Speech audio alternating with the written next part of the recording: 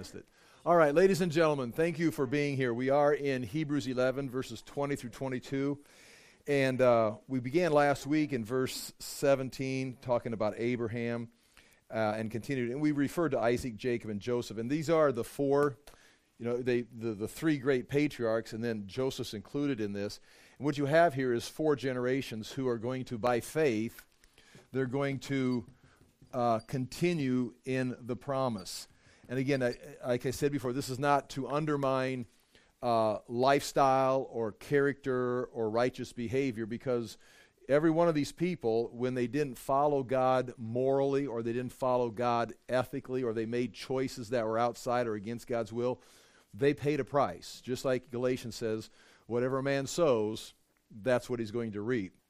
But this chapter 11 is not about righteous living. It's about faith and trusting the promise. And in spite of the fact that many of the people in Hebrews chapter 11, we can point out failures. I mean, we can do that through everybody in the Bible. We can go around the room and take turns.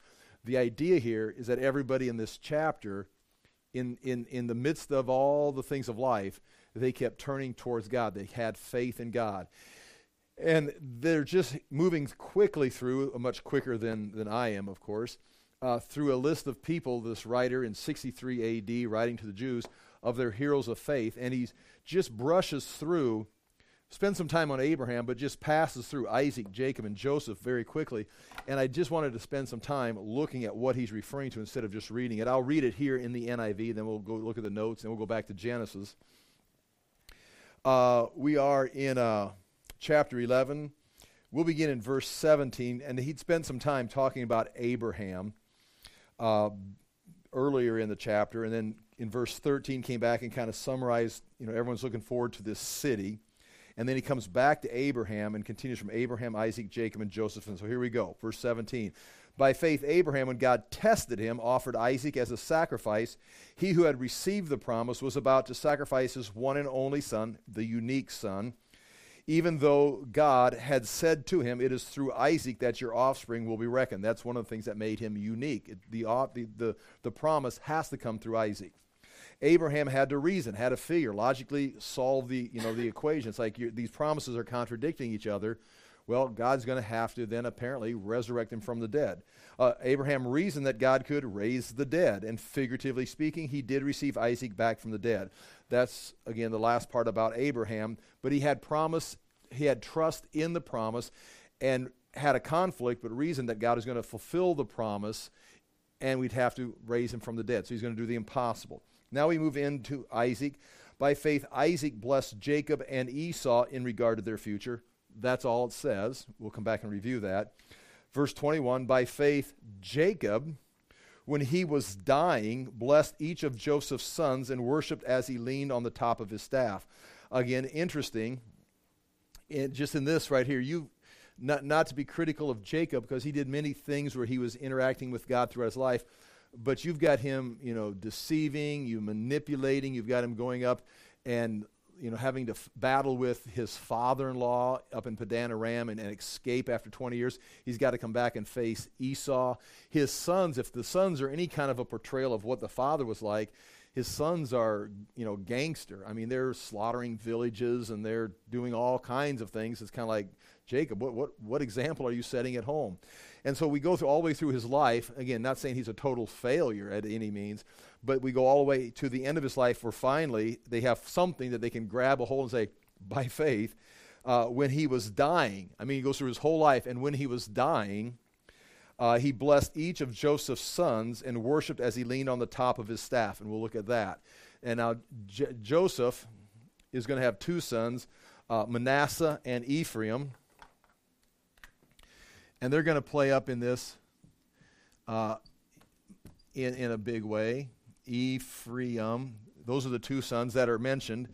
So Jacob is going to bless these two sons as he's dying, and he's going to actually be talking about the blessing of Abraham that came to him through Isaac, remember, with his mom Rachel. Now Jacob's got this, and he's got these 12 sons. They've multiplied into a group of 70-some people. With sons and grandsons. And now Joseph, who he hadn't seen for a long time, is alive. And when he's dying, he calls for Joseph and wants to hand a blessing on him. So, in his dying moments, he realizes the importance, now that he always had, he betrayed, deceived, manipulated to get the promise, so he's always had faith in this, in the promise of the Lord. And now he's, in his last moments, handing it off to Joseph, actually bypassing Joseph and handing it to these two sons here. Well, then we're going to see the next verse, and we got to spend some time talking about that, what takes place there. And not everything is crystal clear. Jacob is talking about events in his life that they may be in the book of Genesis or they may not be recorded. There's things he's referring to, so there's kind of some gaps in there. And then the last verse we're looking at today, verse 22, by faith Joseph, when his end was near, spoke about the exodus of Israel from Egypt and gave instructions about his bones. When he's going to die, he's going to be put into a tomb, a sarcophagus, we would assume. He's high in the Egyptian ranks. We can go back and see how the Egyptians buried, and we assume Joseph had something similar to that. But when he was buried, he says, I want to be moved. You're not going to stay here. There's been this promise given to Abraham. This might be 1700 BC. Abraham, we can say, was around 2000 BC, so you may have 250, 300 year span here, and Joseph says, we are now in Egypt, just like God told Abraham when he made the covenant, that you're going to go to a foreign land and you'll be enslaved there for 400 years. But after 400 years, you will come back to this land.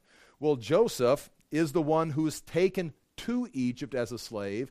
There's a famine. He brings his entire family down in fulfillment of prophecy. Not that that's why he did it, but he brings them down because there's a famine in the land. And now they're in the land. They're prospering in the land.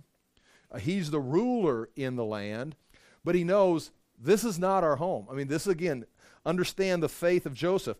They're living in a very Avaris, if we'll mention that again, Avaris, which is going to be built over by Ramses, where he's going to build the store city.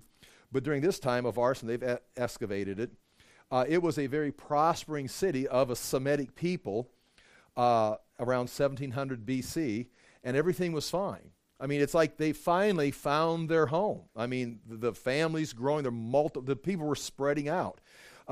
He's ruling the land, but when he dies, he says, understand, I want you to put my bones in a sarcophagus or a box, because when God comes to deliver you, we haven't forgot about this promise. We're down here, we're in this phase of eschatology. We're down here in the foreign land for a period of 400 years, but the day is surely going to come where you're going back. Don't leave me here. Don't leave my bones in the tomb here in Egypt, because I want to go back to the land that was promised to our forefathers, to Abraham, Isaac, and Jacob. And that was Joseph. That's what he's saying at his death is, you guys don't get, and again, how many of them really understood it? I mean, they're probably all taught it. They were all, trained in it. It was a family tradition. But some of them, just like when they went to Babylon, many of them didn't come back. They just stayed in Babylon afterwards, Cyrus, because they got comfortable. When this comes time, and you remember when Moses came to set them free, they weren't all like lined up ready to go. They rejected Moses on several occasions. They rejected Moses on the way through the wilderness. I mean, they didn't want to go. They wanted to go back. The further they got from Egypt, the more they thought how good it was back there in slavery. Those were the good days. We had plenty of food. Well, you worked all day. Well, yeah, but we didn't have to wander in this wilderness, and then that's another part of the story. But there were probably people already becoming very, very comfortable in Egypt, and Joseph, as he's dying, saying, this is not it. We have a promise that God made to Abraham, and God is going to fulfill that promise. But look how long it's taking from, say, 2000 BC to 1700 BC. I mean, they're going backwards. Abraham left Ur of the Chaldeans, traveled as a foreigner, very wealthy, powerful foreigner in the land of Canaan, as did Isaac, as did Jacob. They have no land of their own. Finally, Joseph brings them down to Egypt and Pharaoh says, you can have the land of Goshen, which was where Avaris was at. And they settled there. It's like, okay, now we finally made some progress. Our forefathers wandered from the Canaan or the Chaldeans, and now we're in Egypt. We found our home. It's like, no, the reason Abraham left was to go to the place God called him. You came down here to endure the famine and become a nation, and God is going to bring you back to fulfill the promise. And again, it makes sense to us, but imagine being one of these people, or being one of the sons of Jacob, trying to understand what Jacob's talking about, grandpa telling him that his father had, and Jacob comes back from Padan Aram, and it's like, well, this doesn't even make any sense. They just want to get on with their lives. And that's kind of where Joseph is. He's now talking to these guys, and as we'll see, as we know, it all comes to pass. Okay, now in your notes, very quickly, page 1, there you have, now we're in the English Standard Version. By faith, Isaac invoked future blessings on Jacob and Esau. And we talked about that last week, is Isaac wanted to bless Esau, but he was the firstborn of the twins, but God had chosen the secondborn, Jacob. And Isaac kind of wanted this, trained Esau, but God had said it was going to be Jacob. Rebekah, Jacob's mother, helped him deceive Isaac to getting the blessing, and when he did, even in his life, after they were older, and after Jacob came back from Padan Aram, he spoke of the blessing given to Jacob as if it was going to take place. He blessed him and says, you will prosper, you will have these things. Esau was going to become another great people, but he was going to have to leave the promised land, go to the land of Edom. And so he spoke of these. Sometimes early on in his life, he was tricked, but towards the end of his life, he came to realize, just like God had said when his wife was pregnant with the twins, what was going to happen. He maybe resisted it, but in the end, he came to accept, yes, Jacob, you will be blessed because Abraham, Isaac, and Jacob, and this promise God gave us is now yours. And Jacob then has the 12 sons, but the point there was Isaac, even as he was dying towards the end of his life, he's talking about this promise to Jacob. Now we come to Jacob.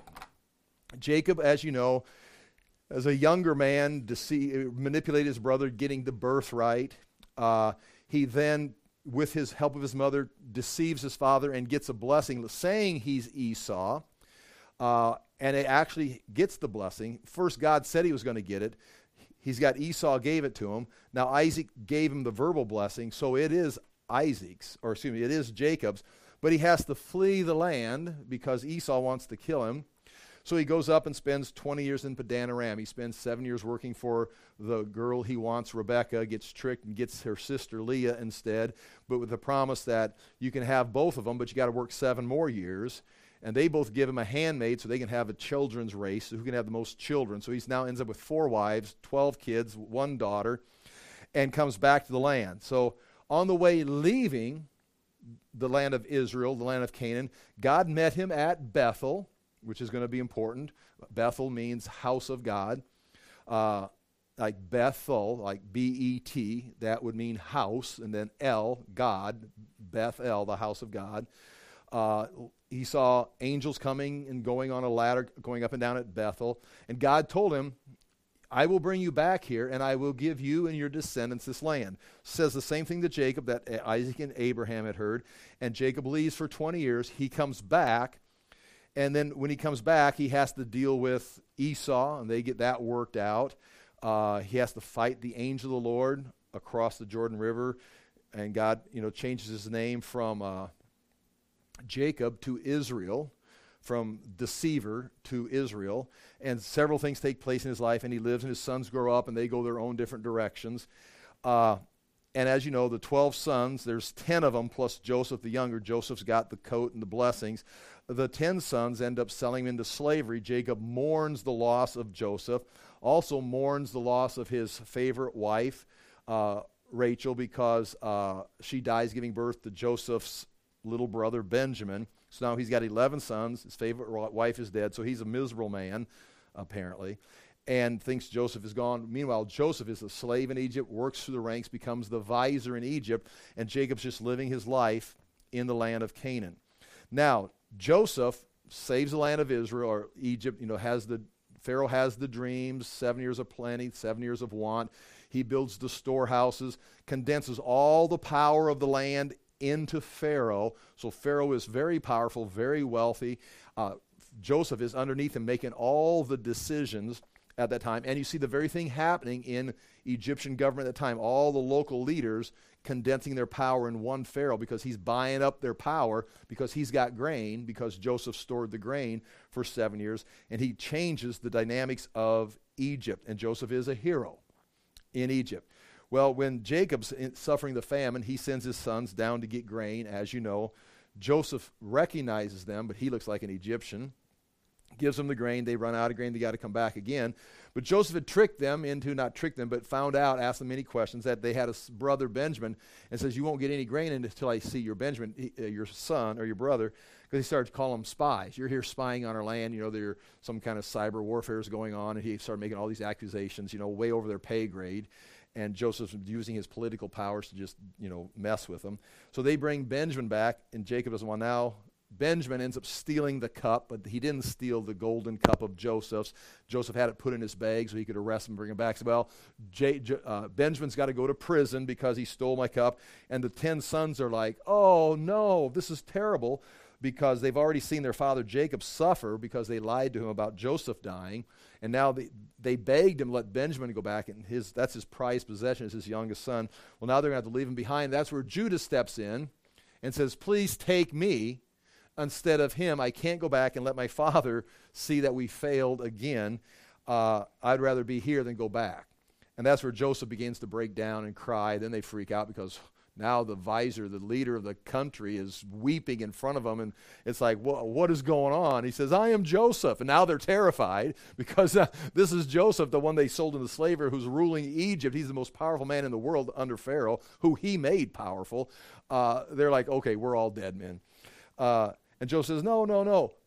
I've been waiting to see you. Come back and live with me. I'll take care of you. Just live here. And Pharaoh welcomes, so they all move down. Jacob gets to see Joseph. So now they're down in the land of Goshen. They're living in Egypt. And that's where Joseph comes in. Again, Jacob is going to now speak his dying words in Genesis 48. So we're going to go to Genesis 48.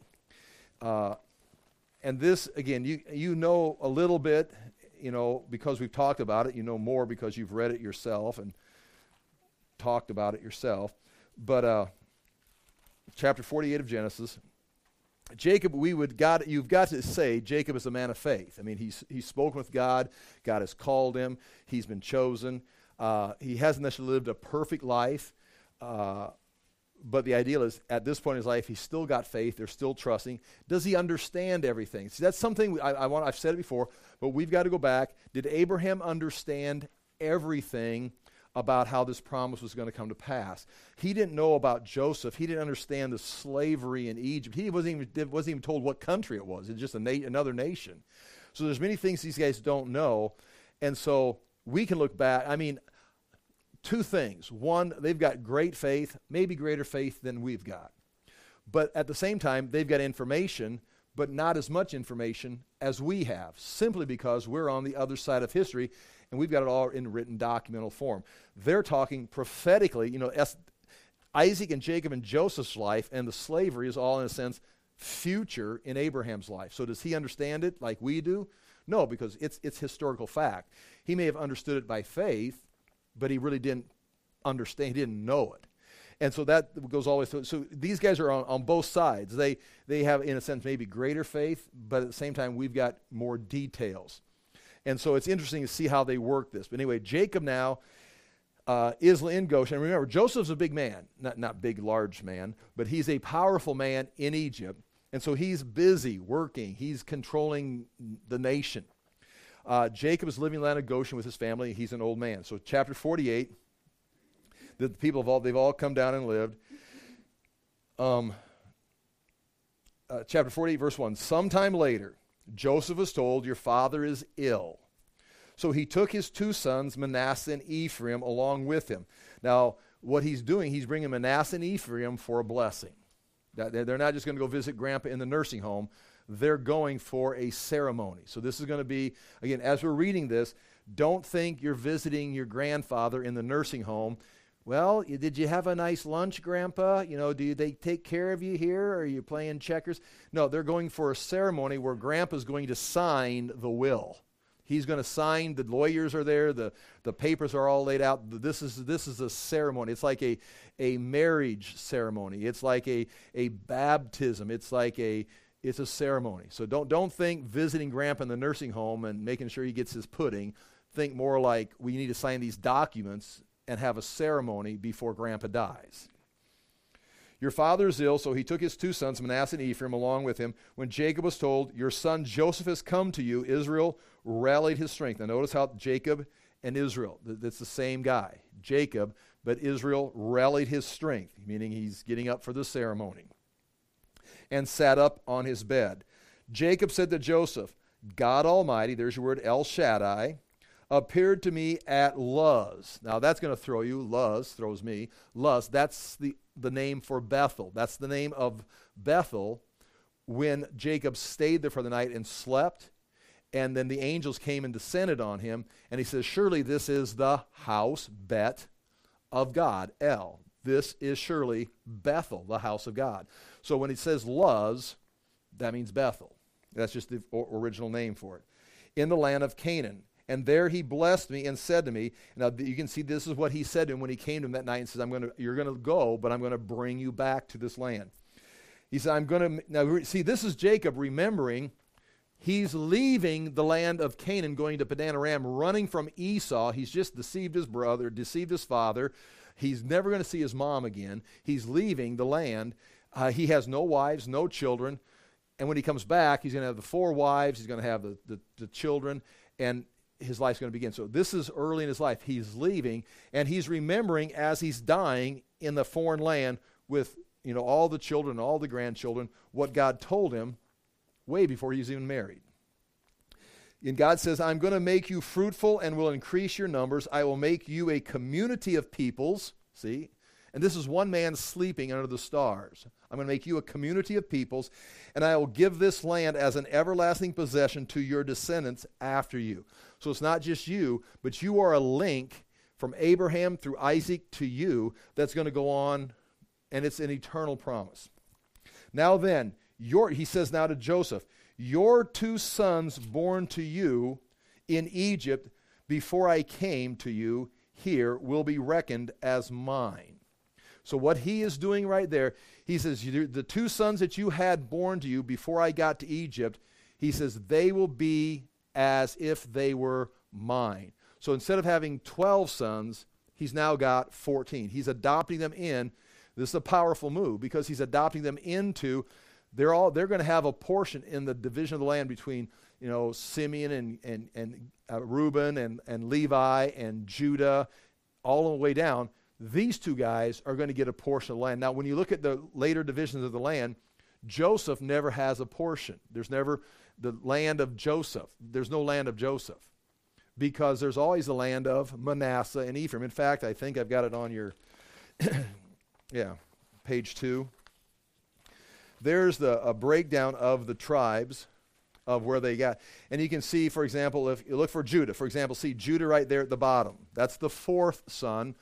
Jacob in chapter 49 is going to speak of the Messiah coming from the tribe of Judah. But that's going to be where Judah is. And notice Simeon doesn't get any land. 2 guys don't get any land. Simeon and Levi don't get any inheritance.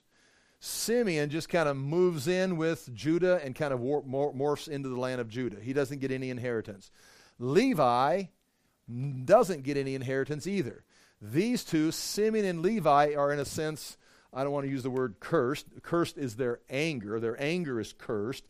But they are spoken of in chapter 49 because they're the ones, when we mentioned before, we'll mention again, but we haven't talked about it today, they slaughtered the city of Shechem because their sister Dinah got raped by the king's son, Shechem. They went in and manipulated the people like their father manipulates and slaughtered the city. And Jacob wasn't pleased with that. So Simeon doesn't get an inheritance, and Levi doesn't get an inheritance. Okay, now, but you say Levi, Levi got a great inheritance. They're the Levitical priesthood. Right, because in the wilderness, after they leave the land of Egypt, and Moses goes up on the mountain to speak with God to get the law, the people they had Aaron make a golden calf. Aaron is from the tribe of Levi, made a golden calf, and the people started worshiping the golden calf, because the golden calf, there's an image of one right there from the Bible times, but that's where the gods, they would always travel on a bull or a calf. So that wasn't their god necessarily, but that's where their god would come in on. Like the Lord would be carried, like the ark would carry him, or Ezekiel saw him on a throne carried by the cherubim. The ox would be, anyway, they made a golden calf. Moses comes down, and the people were out of control. It was I learned this many years ago. I remember a Bible teacher, R.B. Thiem, saying, how do you control a mob? And once you have a mob control, there's no way of reasoning with a mob. And when Moses came down, it was mob. The slaves had broken loose into worshiping this golden calf, which turned into this massive street party at the base of the mountain. And you can imagine what was going on. It says the people got up and began to play.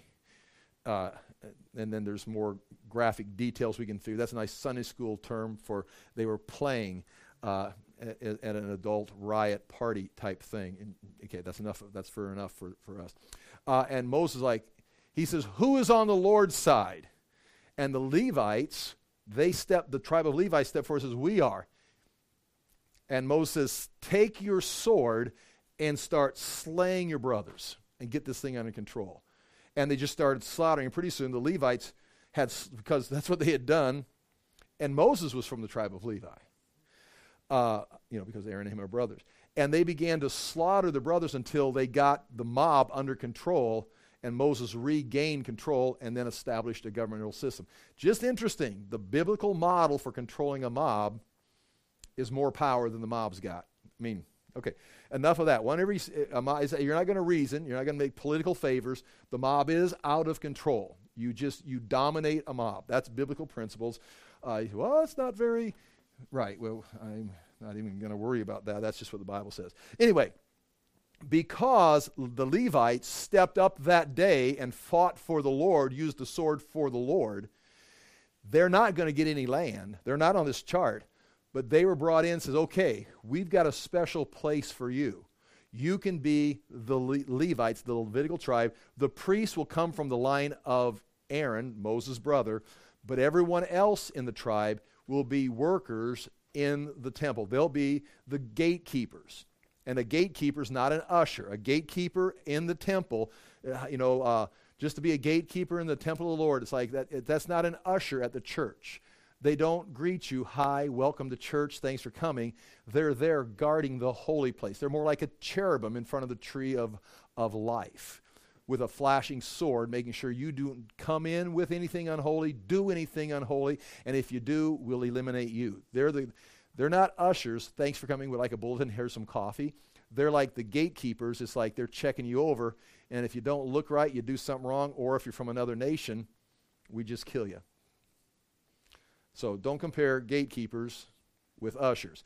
And that's what the Levites became. They became the ones who helped slaughter the animals. They helped carry things around. They helped guard the house. But they're not given a land. They're given a responsibility. So that's why you see Simeon has no land, and you do not see Levi's name on there, because Levi was given the inheritance of the Lord in the temple or the tabernacle. They are also the teaching tribe. They are the ones that were teaching the people throughout the land. Now, just because they had that responsibility doesn't mean the Levites were good people at all times. You can see some of the most corrupt people in the Bible were the priests and the Levites and the wicked things they did. But nonetheless, that was their assignment. But as you look at that, what you do see, you see right there above Dan and Benjamin, you see the land of Ephraim. That is this son right here. That's the younger son, Ephraim. And then you see Manasseh right above them. And then you also see Manasseh on the east side of the Jordan. Manasseh got land on both sides.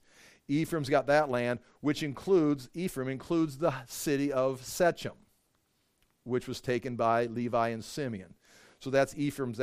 There's no Joseph on there, but if you count Manasseh, and Ephraim, that's Joseph's land. And Joseph is buried in the land of Ephraim at Shechem. Very close. We'll talk about that. And then you see the other lands. I'll point this out. You see Dan there just to the left of Benjamin or towards the coast. They were too weak. Here's an example of a loser tribe. When you get to the book of Judges, it's a lot of fun to go through Judges, because Dan was given that territory and they had to drive out the people there, but they were too strong. So Dan sent spies out, just like Joshua sent spies out to find, spy out the land. They sent spies out. They found a land up north of the Sea of Galilee, up north by Naphtali, that was weak and unsuspecting, a very pleasant land. And they says, well, let's go conquer that. So they left their portion given them by the Lord because it was too hard. And they went up there and they slaughtered a group of people and took over. And so that's why you'll see on other Bible maps the land of the tribe of Dan is up here in the far north. It's not where they were supposed to be, but it was easier to take that land. So even as they conquered the land, there were some unethical things, in a sense, going on. And that's where they set up the city of Dan, and eventually the golden calf of Jeroboam was set up in Dan, and then in Bethel in Ephraim. Nonetheless, that's their map, and that's kind of what Jacob is going to be referring to here as he's talking. He calls for Joseph and wants Manasseh and Ephraim. Manasseh's the oldest one, Ephraim's the younger one of the two sons. And he says, before I came to you, I'll reckon them as mine. Ephraim and Manasseh will be my sons, just as Reuben and Simeon are mine. And Reuben is the oldest son. If you go like this, if you want to give a list real quickly, you've got Reuben the oldest, Simeon, Levi, and then Judah. Those are the top four sons: Reuben, Simeon, Levi, and Judah. Reuben, that's why he says, Manasseh and Ephraim will be like Reuben and Simeon. They'll be my sons, meaning they're not going to be grandsons, or you're not going to give them an inheritance. I will give them an inheritance. In other words, what Jacob is doing right here, is he's taking, in a sense, Joseph's sons and making them as his own sons, which makes Joseph, in a sense, equal to Jacob. Because Jacob's sons will inherit the land. But Joseph, you come stand by me, and we'll put your sons in the same line as my sons. So he's making Joseph and Jacob himself, he's making them, in a sense, equal as far as the inheritance of their sons. Now, Reuben, during this whole chaotic lifetime of Jacob, and again, I don't want to get into the gory details of it, but he decided that he would go in and sleep with one of Jacob's wives, Bilhah. And he sleeps with Bilhah, which is, in a sense, a way you would claim, we would think of it as some kind of, sexual gratification, and that could be, but it's also a claim of when you sleep with the leader's wife, you claim a portion of the leader's territory. And when Jacob hears about it, for whatever reason it is, it's like, no. He's upset with Reuben. So you lose. He's firstborn. You blew it. Simeon and Levi, they both slaughtered the city of Shechem. No, you're losers. Leaving the fourth son, Judah, to be the one that's blessed to have the Messiah. So Judah, the fourth son, because number 1, 2, 3 sons blow it. And so now you have a little bit of ethical behavior. And Judah was the one who, when Joseph says, you can all go because the only one that's guilty is the one who stole my cup, Benjamin. I'll take him and put him in prison for life. You can all go back home. You're all free men. Don't worry about it. I'm a just king. Not king. I'm a just ruler. Or, I'm paraphrasing. And they go, oh my gosh. And that's where Judah says, no. I will take his place. And that's where Joseph says, okay. So Judah showed his character by stepping in to redeem his brother Benjamin. And so all that plays together, some of it by default, some of it by character, but Judah becomes leader. That's a little bit about the sons. Okay. Anyway, Manasseh and Ephraim is going to be considered with those sons, and you can see the territory that they're going to be given. Now, that's what's taking place right now. All of this is because the book of Hebrews says, in one line, it says, by faith, Jacob, when dying, blessed each of the sons of Joseph, bowing in worship over the head of his staff. And it's like, what? What does that mean? Well, he's dying, Joseph comes in, and Jacob is now projecting all of this. He's advancing this promise because of faith. I'm going to continue reading. He says, Ephraim and Manasseh will be mine, just as Reuben and Simeon are mine, meaning first and second sons. These will be like first and second sons to me, Joseph, not your first and second sons. They'll be like my first and second sons. Then he gives him this: any children born to you after them will be yours. I'm not going to take all of your children. I'm just going to take these two. There's no record of Joseph having any more children, but, that it's possible. But they're not going to be part of this blessing. In the territory they inherit, they will be reckoned under the names of their brothers. So they're going to, just like their brothers are going to get territory, they'll be with their brothers. As I was returning from Padan, remember when he was coming back, has to fight the angel of the Lord, meet Esau. To my sorrow, Rachel died in the land of Canaan while we were still on the way, a little distance from Ephrath. That's where Benjamin was born, and Rachel dies. She called him son of my suffering, Ben-Oni, and he changed the name to son of my right hand, Benjamin. I died in the land of Canaan while we were still on the way, a little distance from Ephrath. So I buried her there beside the road of Ephrath, that is, Bethlehem. When Israel saw the sons of Joseph, he asked, who are these?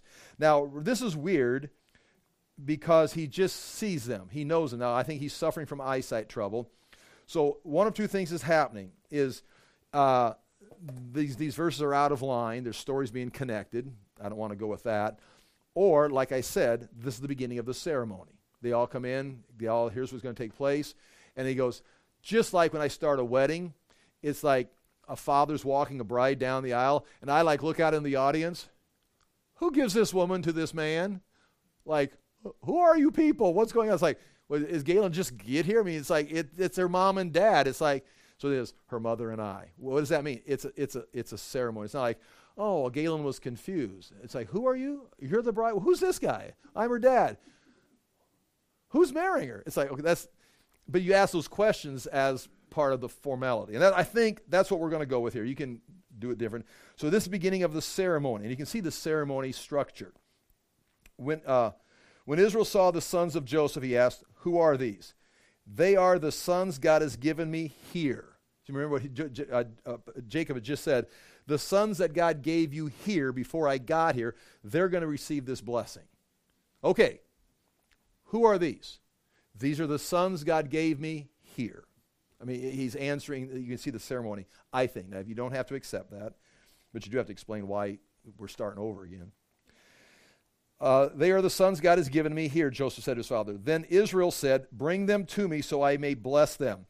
Now, Israel's eyes were failing because of old age, just like Isaac's were. And he could hardly see. Now, again, he's not blind, he's just hard of seeing. So Joseph brought his sons close to him, and his father kissed them and embraced them.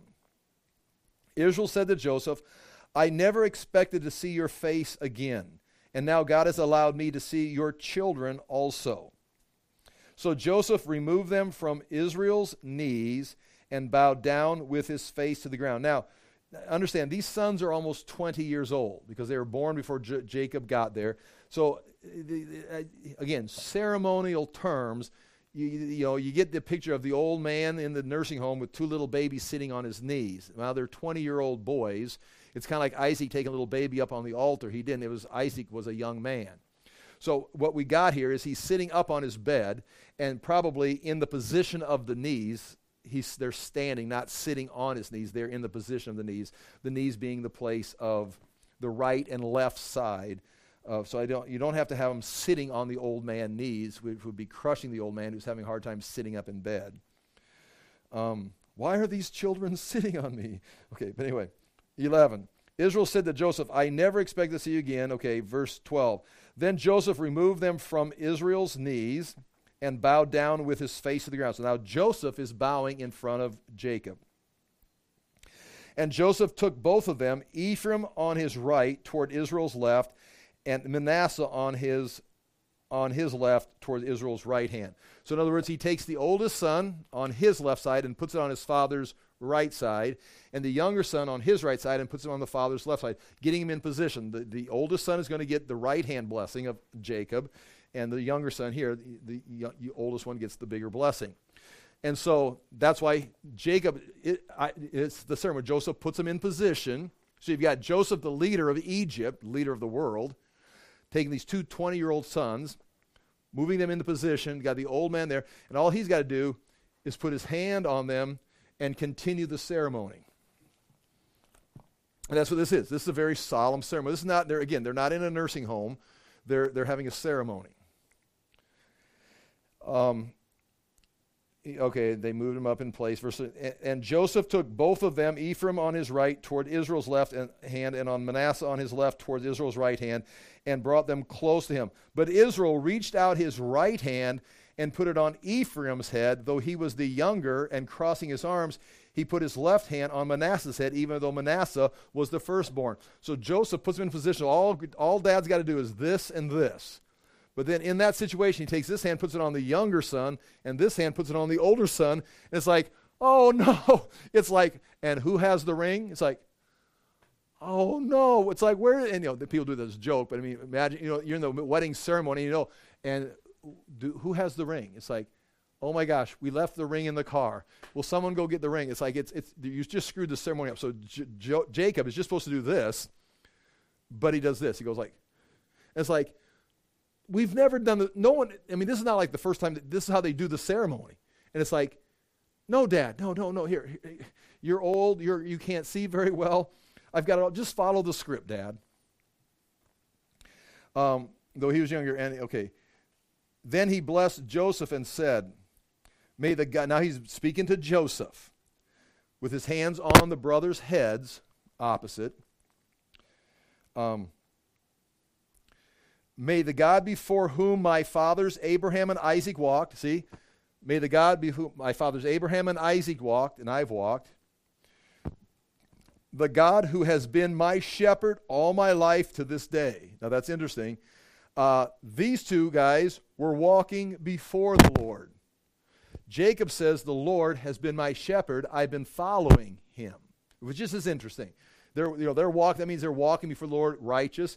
Jacob says, I've been being shepherded by the Lord. I've been following the Lord, who's been my shepherd all my life to this day.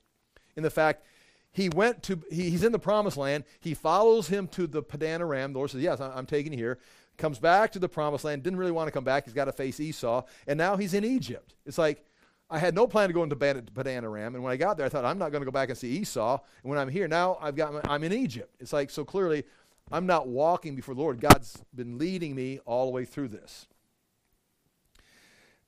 Okay, now watch right here. The God who has been my shepherd all my life to this day.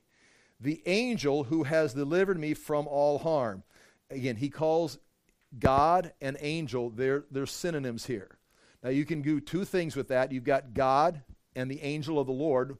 God could be like the Father, if you want to say that, or it could be the Son. But the angel of the Lord is clearly a manifestation of the second member of the Trinity. Or you could say this, and we've talked about this before, whenever something happens, whenever God intervenes, God does it, but he sends an angel to do it. But when the angel gets there, the angel uses natural events to cause it to happen. Like Sodom, God went down to see Sodom, and then he sent angels to destroy Sodom. But the angels, when we do scientific research, there was an atmospheric explosion that destroyed. So it was God, it was angels, it was the atmospheric explosion. So when science sees the atmospheric explosion, it was just a natural event. I know the angels say, no, we control natural events. So the angels did it. Well, no, we're just doing what God said we were supposed to do. So God caused the natural event. So there's that sequence. So again, this is not a hiccup. This is not a problem. You've got a Trinity, but you've also got God who's being his shepherd, and God's doing it. Angels, you can see angels all the time in Jacob's life. May he, okay, that's what he's talking about. God has done in Abraham's life, what he done in Jacob's life, and now he says, now he's going to talk to Joseph. May he bless these boys. May they be called by my name and the names of my fathers, Abraham and Isaac, and may they increase greatly upon the earth. So right here, see, Abraham, Isaac, and Jacob, and now these two boys are going to be in line with it's Abraham, Isaac, Jacob, and the 12 tribes. Now he's saying it's Abraham, Isaac, Jacob, my sons, and your two sons are in this same line of this blessing. Now, all of Israel's in the blessing, but these guys are in the leadership positions. Okay, so that's what he says right here. And may they be called by my name. Verse 17, when Joseph saw his father placing his right hand on Ephraim's head, he was displeased. Now, it doesn't mean he's like throwing a fit. It's like, whoa, this is not how the ceremony goes. So he took hold of his father's hand to move it to Ephraim's head to Manasseh's head. So he takes the right hand that's on the younger son, and well, it would be on this side, takes the right hand and moves it over here. So now the oldest son's got both hands on his head. And Joseph said to him, no, my father, this one is the firstborn. Put your right hand on his head. He's just trying to, he's not being bossy. He's just like, you skip the paragraph about you may kiss the bride or something. It's like, no, read this part first. But his father refused, meaning, I know what I'm doing. I know, my son, I know. He too will become a people, and he too will become great. Manasseh. And you can see Manasseh on your map has got land on both sides of the river. Nevertheless, his younger brother, Ephraim, will be greater than he, and his descendants will become a group of nations. So Ephraim will become a group, not just Israel. They'll branch out and become whole other group of nations. Now, again, how does this happen? How's this going to take place? It has it. When will it? He blessed them that day and says, in your name will Israel pronounce this blessing. May God make you like Ephraim and Manasseh. In other words, he says, in the future, people will say this as a blessing. May God bless you like he blessed Manasseh and Ephraim. He says, what I'm saying will happen to these guys, people are going to want that for their own kids. So he put Ephraim ahead of Manasseh. He put the younger ahead of Manasseh. Now, we understand why Abraham put Isaac ahead of Ishmael. We understand why Isaac had to put Jacob ahead of Esau, but we don't know why Ephraim was put ahead of Manasseh. It's like this just pops out of nowhere. Is Jacob following divine inspiration? Is it Jacob have had there's missing information possibly there, unless Jacob's just, showing off saying, I'll do whatever I want. There's got to be a reason, but I don't know if we know the reason. Then Israel said to Joseph, I'm about to die, but God will be with you and take you back to the land of your fathers. Notice that? He knows where he's at, but he's saying, Joseph, remember this. You're not staying here. You are a descendant of Abraham, Isaac, and myself. Your sons now have an inheritance back in the land of Canaan. They're going to have their own place. So remember, I am going to be buried there, and you are going to eventually have to go back there too. Meaning this promise is not just fell because there's a famine. This hasn't changed. We're going to go right back and get on track. You may not understand it, but know, Joseph, don't take your eye off the promise. You're going back. And so this is what we're talking about, faith. It's like everything is saying, hey, you got a new place. You're part of the Egyptian culture. This is they're living the good life now. It's like, no. Don't take your eye off the promise. We're going back to Canaan. Not today, maybe not next week, but you and your family and my sons are going to end up back in the land of Canaan. He says, then Israel said to Joseph, I'm about to die, but God will be with you and take you back to the land of your fathers, and to you as one who is over your brothers. Watch this. Just like the dream, Joseph will rule his brothers. He says, and to you, now this is to Joseph, as one who is over your brothers, I give you the ridge of land I took from the Amorites with my sword and my bow. Whoa. He says, Joseph, there's a piece of land there in the land of Canaan. That's mine. I still have the title deed. If you check my papers, I'm going to give you that land right there. It's the land I took from the Amorites with my sword and my bow. So now we want to flip back in Genesis and see where did Jacob fight this battle and take this land from this land. It's like, and it's not there. It's like, but it is, because that's where Joseph is going to be buried. So I've got this right here on your notes, if you care. Point 6 in the bottom of page 1. Chapter 33, verse 19.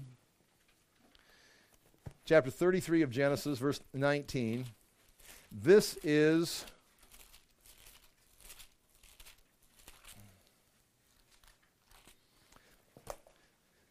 without getting, again, thank you for your patience. This is Padan Aram way up here in Syria. Jacob comes back. This is the Jordan River, the Dead Sea. Here's the Jabbok River that flows out of the mountains of Jordan. All this water flows into the Jordan River here. But he comes right up here, and before he crosses the Jabbok, he sends his family ahead and eventually meets Esau. He fights with the angel of the Lord. But right across, he's going to come across here. This would be like the land of Judah eventually. But right in here would be, let's say, Bethel, right here. And Bethel is in the land of Ephraim when they divide the land up. Excuse me. Bethel was where, that would be true, Bethel there. But Shechem is there. This would be Bethel. That's where house of God. Shechem is what we're talking about now. Jacob comes back and comes across right here after Padan Aram meeting Esau. Now he's got all of his family living right here. Now you've heard of Shechem before. Chapter 33, verse 19. Verse 18 of chapter 33. After Jacob came from Padan Aram, he arrived safely at the city of Shechem in Canaan and camped within sight of the city. For 100 pieces of silver he bought from the sons of Hamor, the father of Shechem. The sons of Hamor. Hamor was the king of Shechem, or again, we're talking about city-state kings, just like Melchizedek was the king of Jerusalem. Hamor, and he's got sons. One of the sons' names is Shechem. And for 100 pieces of silver, he buys a plot of ground where he pitched his tent. There he set up an altar and called it El Elohi Israel, or El, the God of Israel. Or, what's Israel? Israel's not a nation. Israel's who? Israel is Jacob. So El, the God of Jacob.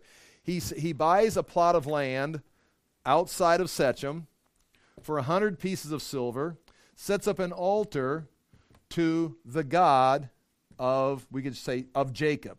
He says God of Israel, but that's his other name, that God has just given him. When the angel fought him right here, says your name will no longer be Jacob, but Israel, because you've fought with man and God and have overcome.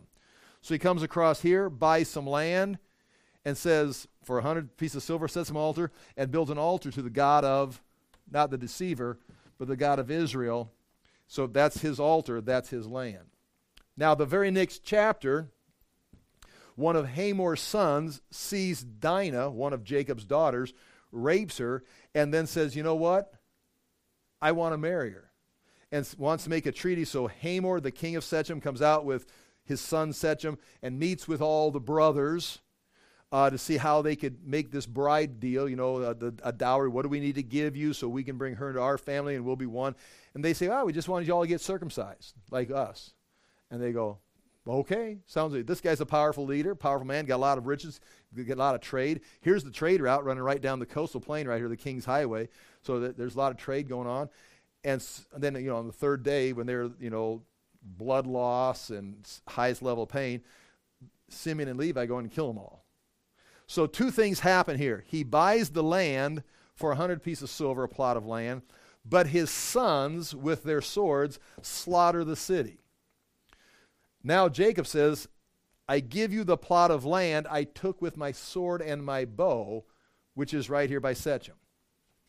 Now what's he talking about? I mean, is he combining the stories? Is the fact that Simeon and Levi took it with their sword, were they in a sense Jacob's sword? Because he's their father, they took it, and he says, this is going to reflect on me. Does he consider that? Does he consider the fact that he paid for land and then they took this? Is he combining the events? Nonetheless, what's important about that is he gives that land to Joseph. Now again, you see what I'm saying? I gave you some information, but it's not like clean. It's something. But the end result, he buys the land, they slaughter the people, and he gives the land to Joseph. And then we go to the next place. Go to Genesis, and we've got 5 minutes to finish this.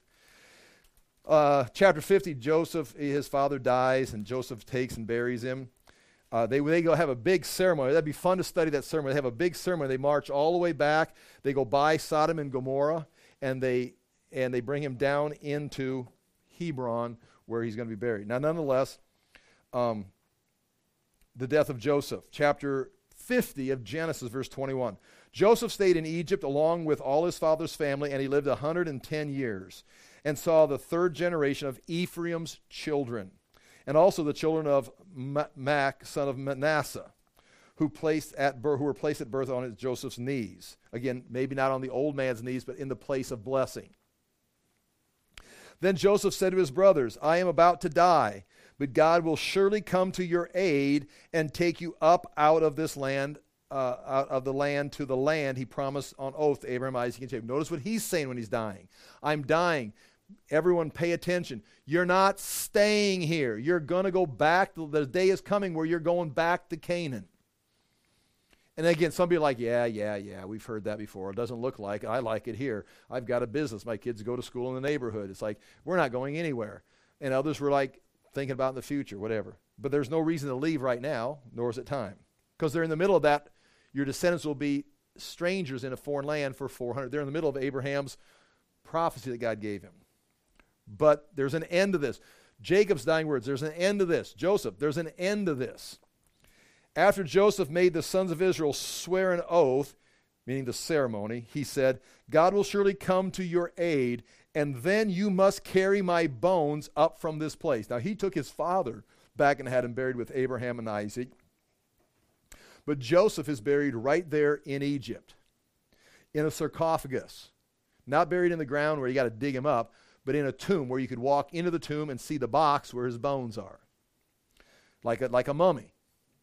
I would guess they didn't do anything different with Joseph than they did with a pharaoh or anybody else that was a high rank, and they would have a mummy, mummify him and put him in a coffin, in a sarcophagus, and then put him in a tomb or a monument. And that was the monument of Joseph. So Joseph died at the age of 110, and after they embalmed him, he was placed in a coffin in Egypt. Now, we got to hurry because we got a couple more verses. I showed you this last week. They were living in Avaris, and I've got it circled on page 3. Now, that would date to 1700s, and around 1446, that's when the Exodus takes place. They would have came out of that. You have a late date, 1250 or so, for the Exodus because the city of Ramses was being built. But Ramses was being built right on top or right beside Avaris. It's right on top of it, like 2 kilometers. It expanded that way. And so that's when that city was being built. But understand, that is what the people at that time knew about, what the slaves were doing, but they were living in Avaris at that time. Archaeology proves that.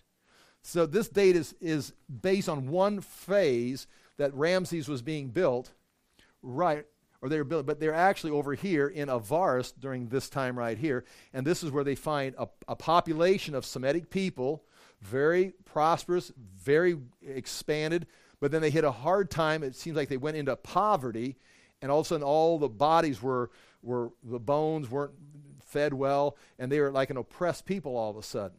Well, anyway, that's all archaeology. You can look that up. But they found there, at the bottom picture, they found a tomb in the city, and there's like other tombs around that. It's like a Semitic house. And there was a statue. It looked just like this.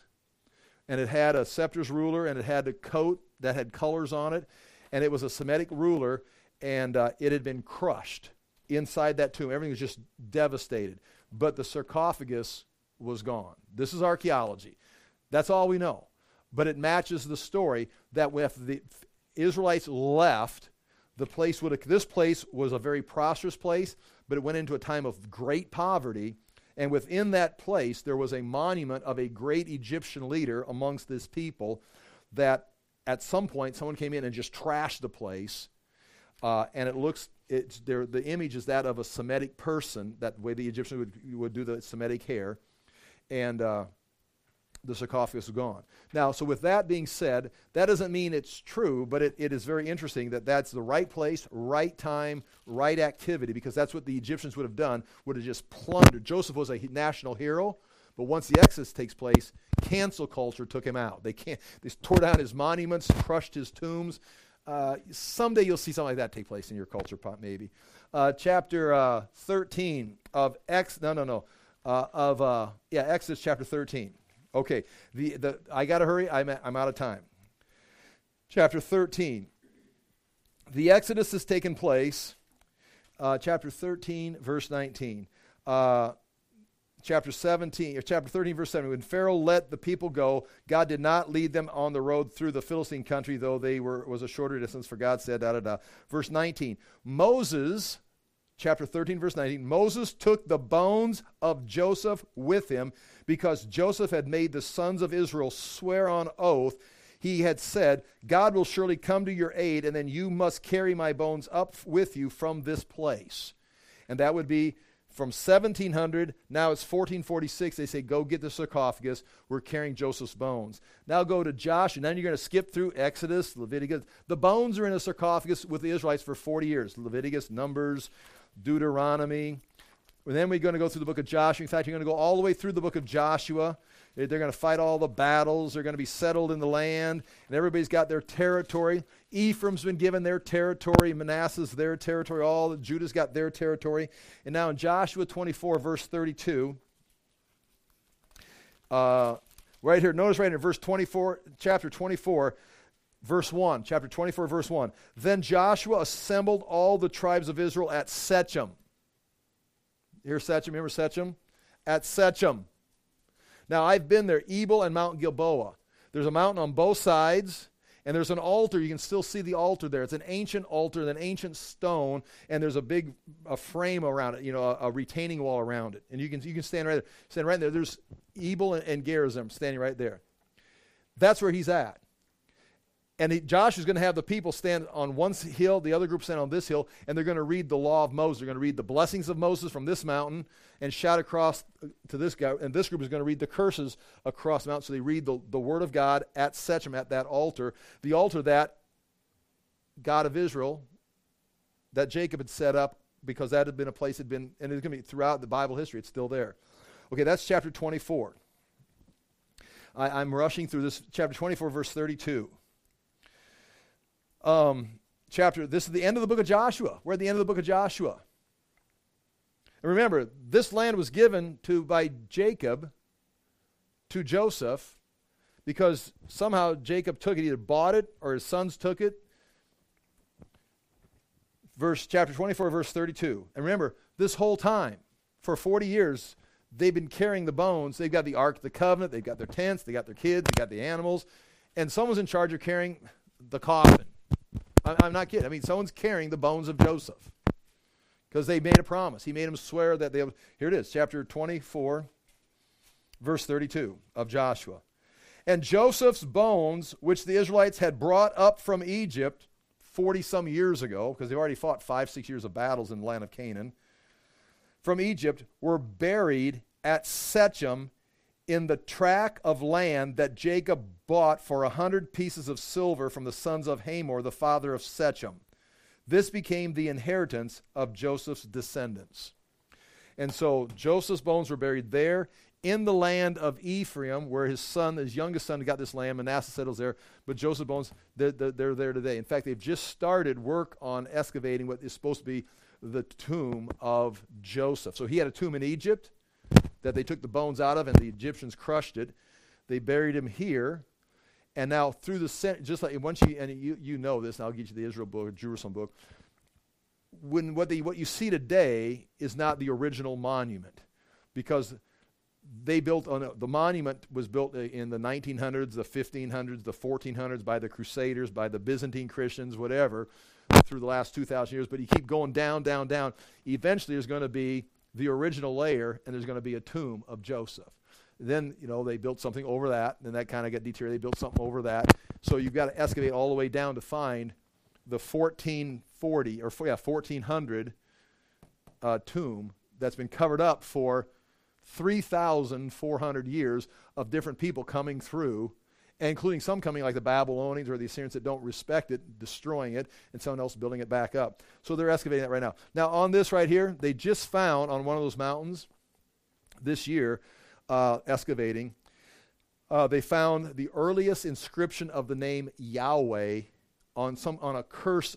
What do you call amulet? How do you say amulet? They're like little scrolls they'd wear around your neck or something like this, and there's little words written on it in Hebrew, and it's say that amulet. Is that how you say amulet? Yeah, I always read it, but I never know how to say certain words. So I should go to college and hear professors say words.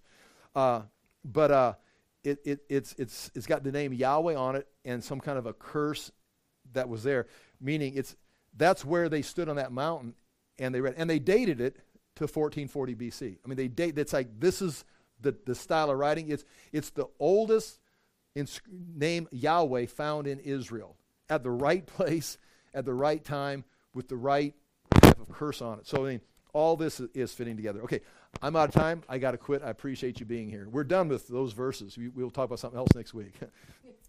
Father, do thank you for the chance to look into these things. We ask that you'd lead and guide us, that we would be people of faith also, that we would trust your promises, not get settled and comfortable in life here without keeping our eye on what you're doing in the eternal sense in our own lives, even dealing with the distant future. Again, we thank you for this opportunity and ask that we'd live a life that is pleasing to you at this time in history. In Jesus' name we pray. Amen. Thank you for being here.